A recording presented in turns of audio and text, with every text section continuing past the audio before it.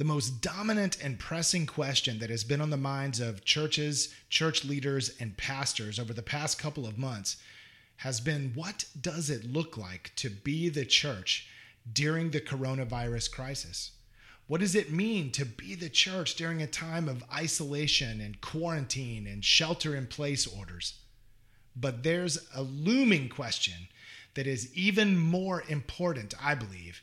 And that question is, what does the church look like after all of this is over? What does it mean to be the church after coronavirus?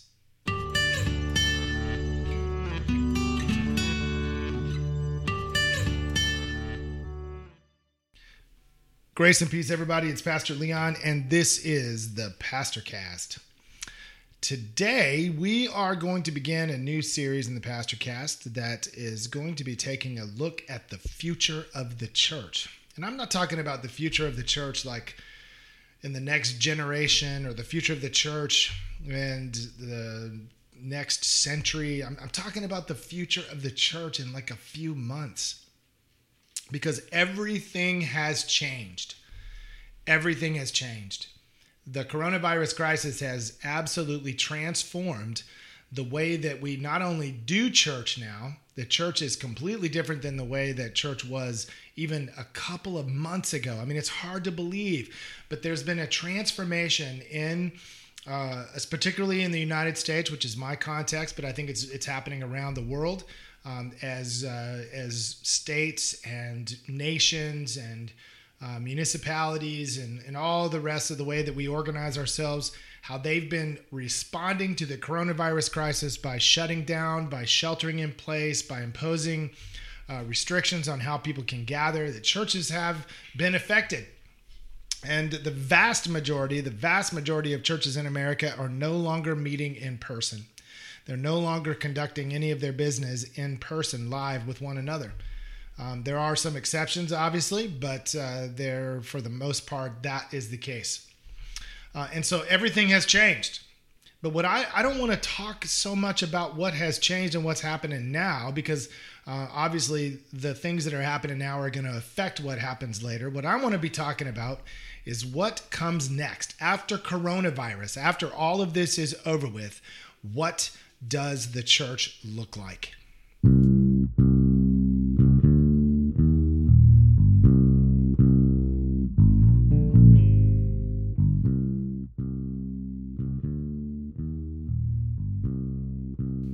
Before we start thinking about what comes next, let's go back just a bit. And when I say just a bit, I mean let's go back a long time, back to the Reformation.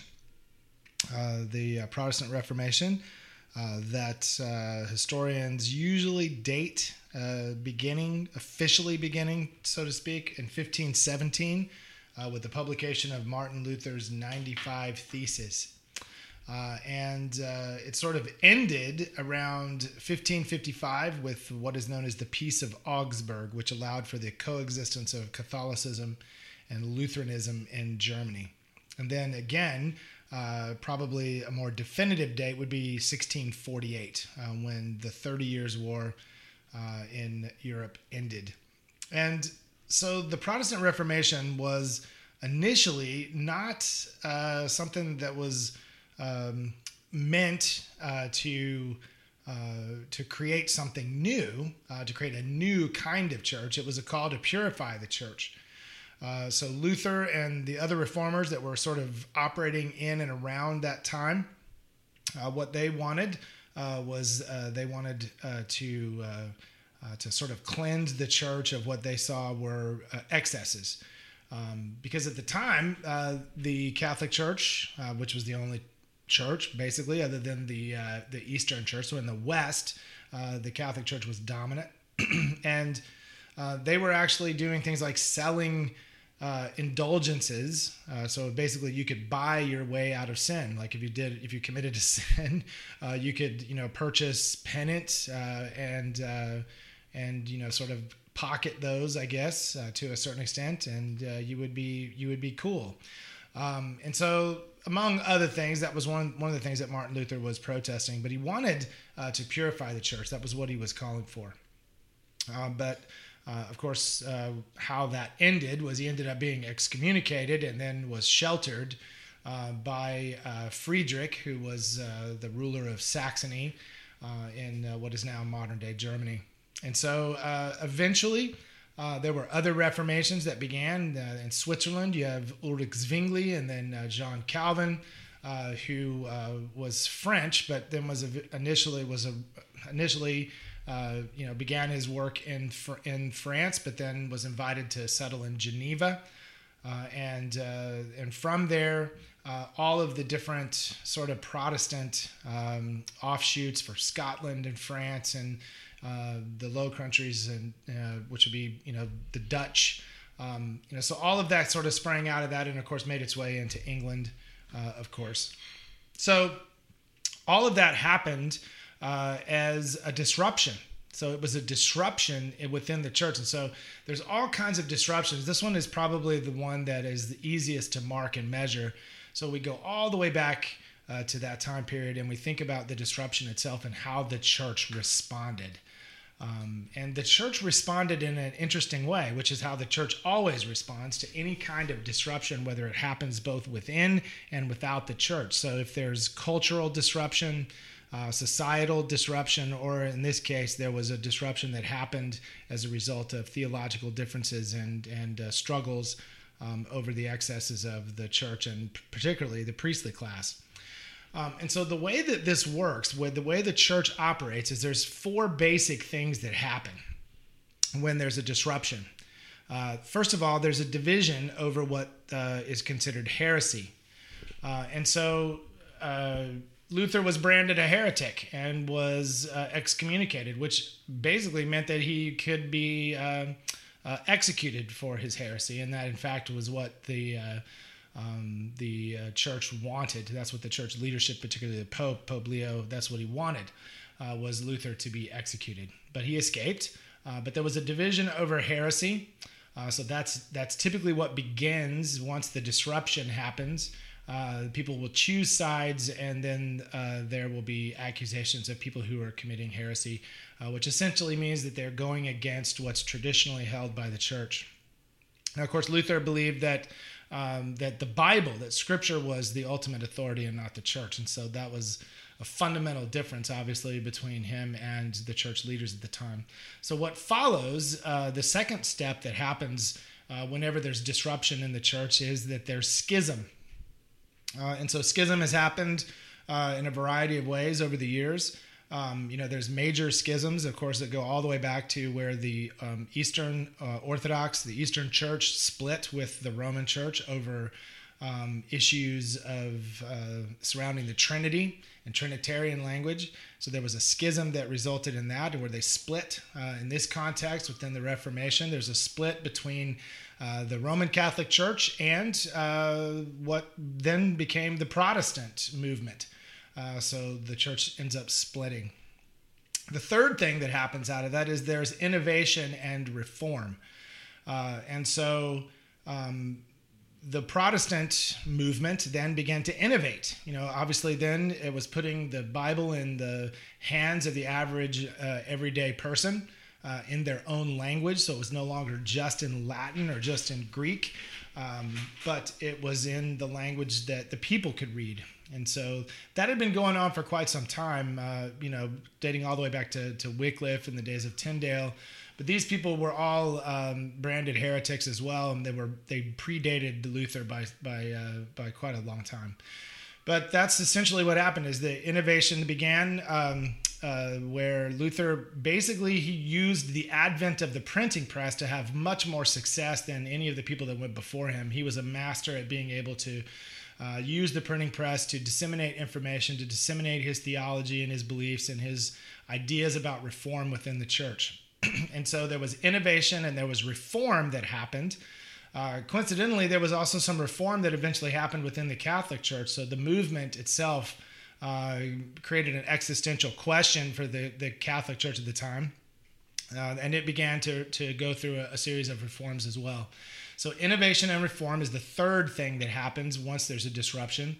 And then the fourth thing that happens is there's a rise of fundamentalism. So what happens is typically there are groups that decide that that neither side, really, in the terms of the schism, they're unsatisfied with how things have gone, and so they retreat kind of into their corners.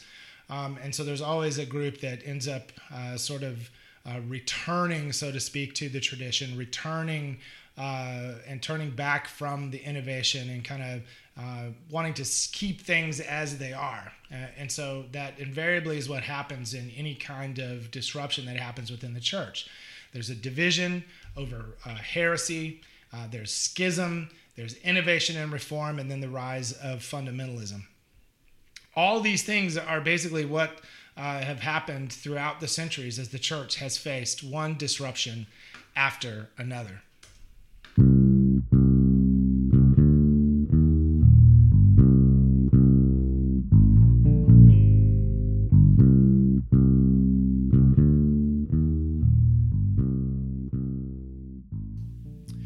There are other examples of disruption that have happened in recent years. The first was perhaps within the American context, the disruption of 9/11. There was a huge disruption that happened as a result of that. So sort of an existential moment within our American culture. It spread to the rest of the world as well, obviously, but I mean, it was particularly an American issue for a while. But that created a disruption that then affected the church. And so people found themselves on opposite sides of the issue when it came to how to respond to that particular disruption. And of course, the same thing happened. People had controversy over what was heresy, and there was schism that it resulted in that. The church became split to a certain extent. And that same kind of struggle that happened all the way back in the Reformation played itself out again after 9/11. And that was a cultural and sort of a societal disruption, not just something that happened within the church. And again, we see additional disruptions that happen when we start to talk about issues of gender equality and LGBTQ rights and marriage equality. All of those disruptions that happened within culture, as we see culture sort of responding, and there's this sort of upheaval that happens as a result of that, and change begins to take root within culture itself. The church then responded to that and has continued to respond to that in ways that play itself out exactly the way that it did in the Reformation. Heresy, issues of heresy, then schism, then innovation and reform as people began to move forward, as churches began to establish new ways of thinking about the Bible, new ways of thinking about the inclusion of people or the exclusion of people, and then the rise of fundamentalism as people kind of retreat into their respective corners when it comes to these kinds of issues. So the church has responded in that way just about every single time that there's a disruption. And so the question that we have to ask is the church going to respond in the same way to this disruption? And what makes this disruption so much different than anything that we have ever seen? Because the coronavirus crisis is something that has never been seen before. Now, we've had pandemics, and that's absolutely true. There have been pandemics in human history, obviously. But in the way that things have played themselves out, in the particular context within which we live, in a world that is entirely connected, that is a global economy, I mean, all the rest of it, all the things that you could say, with a 24-hour news cycle, the advent of social media, all of those kinds of things, obviously, it changes everything. This is a disruption like no one has ever seen.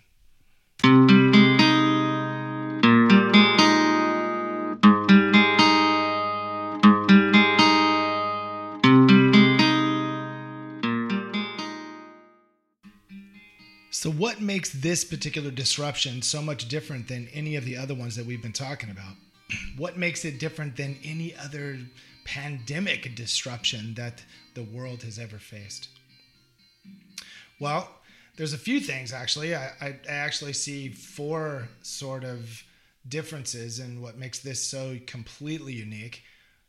The first thing is that this is something that everyone has experienced. And when I say everyone, I mean everyone everywhere. There's hardly a place on the globe that has not been affected by the coronavirus.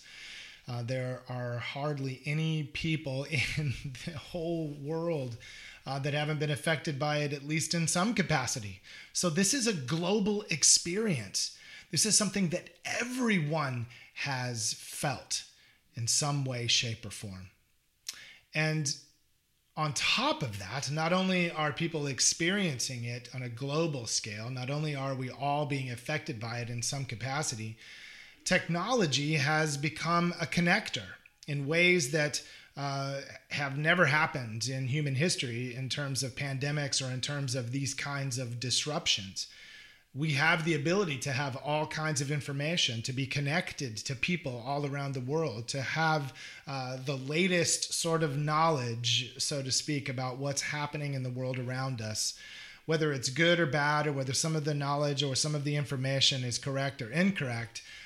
That's not really the point. The point is that technology has connected everyone, and it's also connected everyone in ways that have been kind of unexpected. People are finding new ways then to be connected through technology, to continue doing their work, to continue being in relationships with people, and to be connected to family and to friends. But also the church has begun to use technology in ways that it probably never has in terms of the wider church. There's plenty of congregations, there's plenty of individual churches that have been innovating and have been doing these kinds of things and using technology to their advantage, broadcasting to wider audiences. I mean, from a long time ago, all the way back from the time of radio, when some congregations, some pastors, saw that as an innovation, saw that as a way to reach people,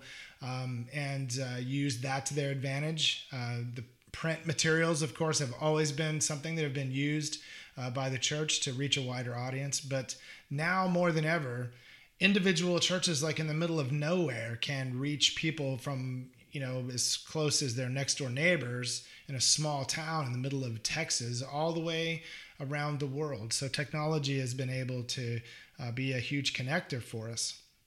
The other thing I think that is different about this is the church has responded, or had to respond, in interesting ways. There have been a lot of blurred lines when it comes to traditions. Churches that have resisted technology, have resisted broadcasting services, resisted the use of video and other kinds of equipment in order to bring their message to their congregations wherever they happen to be.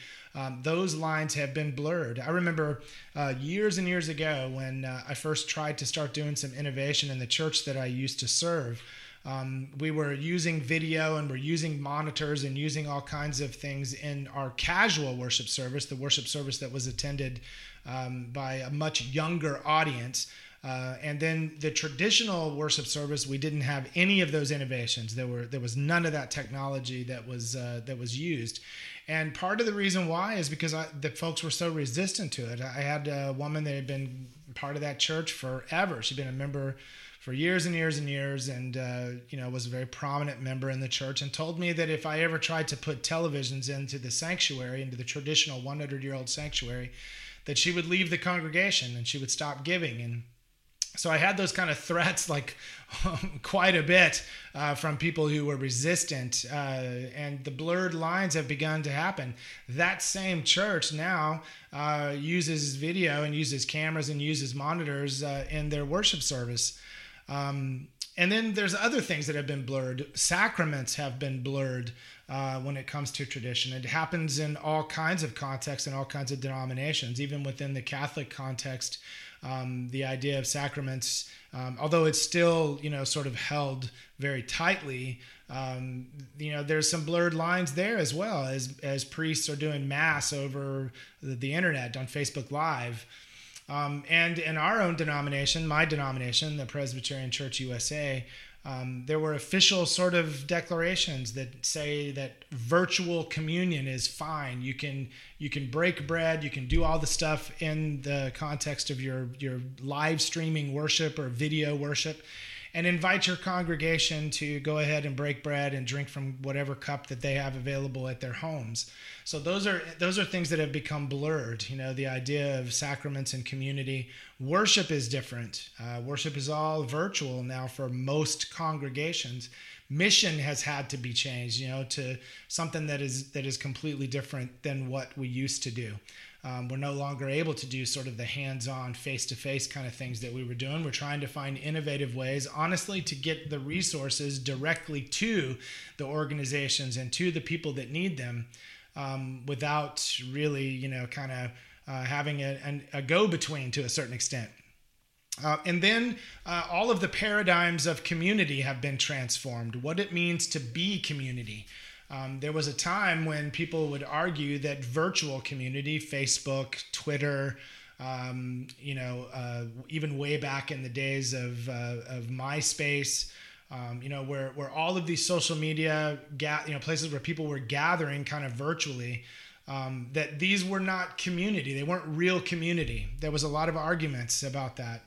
One of the things that I've been kind of keeping track of over the years are those arguments. Kind of paying attention to that. What really does constitute community for some generations and for some people would not be community for others, because this difference between face-to-face and virtual. But now what's happening is we're starting to realize that we can continue to have community. We can do it via Zoom. We can do it via Facebook Live. We can do it in a variety of ways where people can actually sometimes in real time be able to comment, be able to ask questions, be able to interact with one another and with whoever's preaching and whoever is teaching. So these are the kinds of things that are changing the idea of community. So our paradigms have changed. So this is something completely different. It's never been seen before. It's never been experienced before. We are in a new world, brothers and sisters.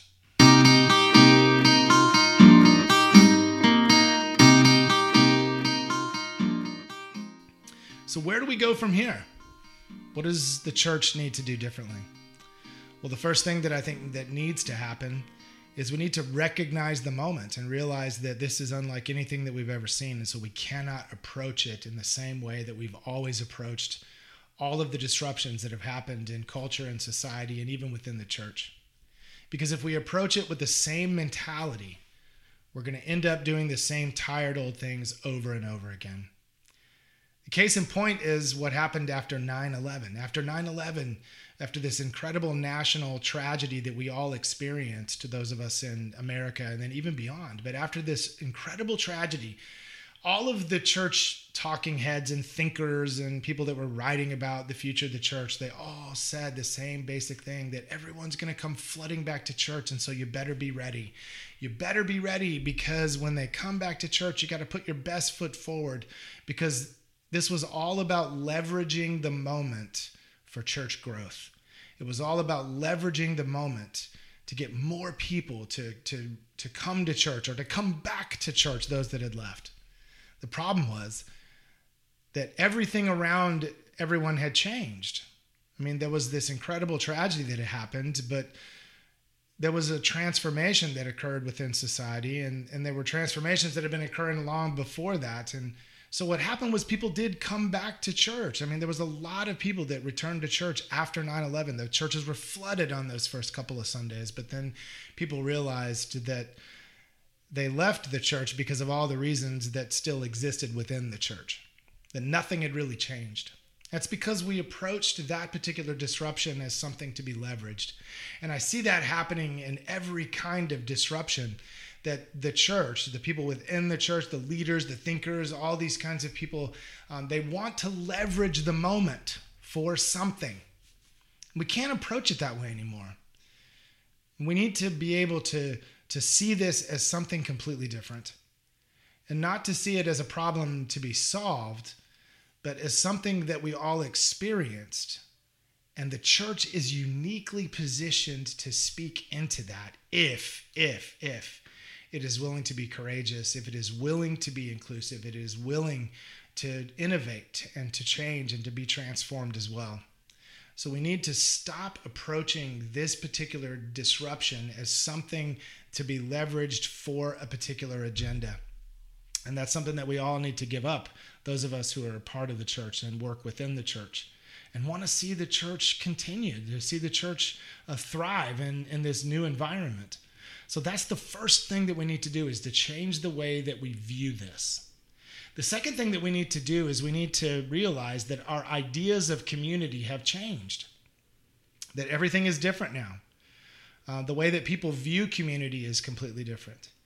It's a fallacy to believe that just because people have been isolated and quarantined and shelter in place and not able to be together, that's something that they're going to want in spades months after all this is over with. You know, people are going to be changed by this. But to just assume that what they're going to want is to want to come back to church and want to be part of a church community, and just to believe that it's simply by existing and simply by marketing and putting out some new signs or having a good website or whatever it is that we do, or having worship that's more entertaining, or, you know, all the things that we've normally done to try to reach people and to try to do what we would call innovation. None of those things are going to matter to people, because what they've done is they've started to realize that community is different. You know, they might long for face-to-face conversation. They might long to go out to dinner with friends. But in the end, after all is said and done, and we return to like what would be considered normal, quote unquote, normal life, what people are going to realize is that something changed in the midst of this. They were able to create community in ways that they never dreamed that they would. And that's not going to change. It's not going to go away.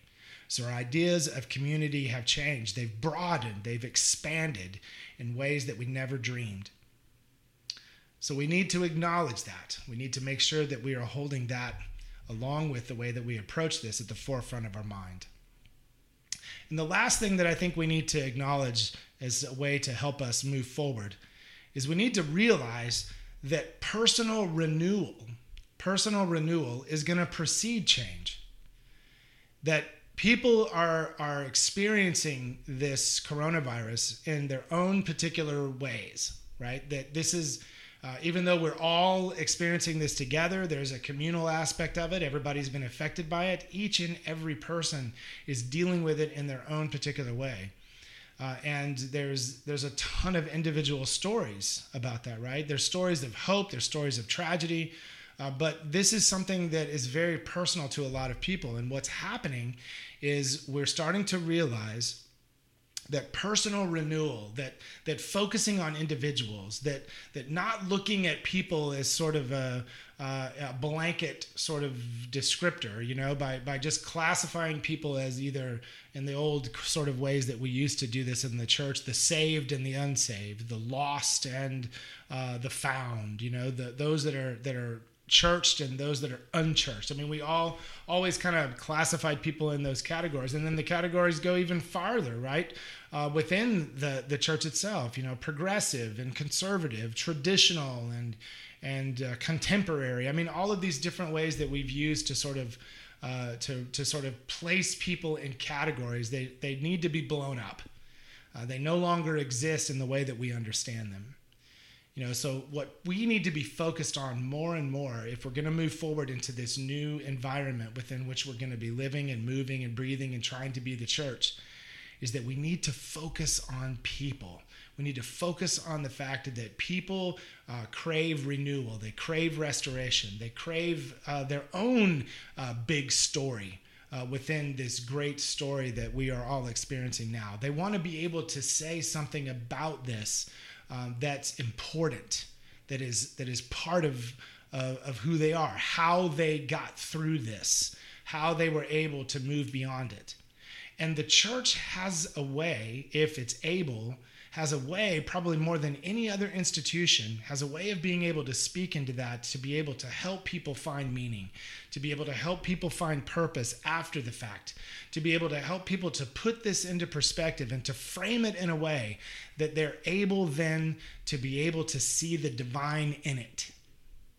Now, this is going to be transformative if the church then not becomes the arbiter of renewal, the arbiter of spiritual transformation, the arbiter of growth when it comes to faith and life, but a partner with people, being able to come alongside people no matter where they are, no matter who they are, no matter what their background is, and to be able to help them find their place in God's great big story of redemption.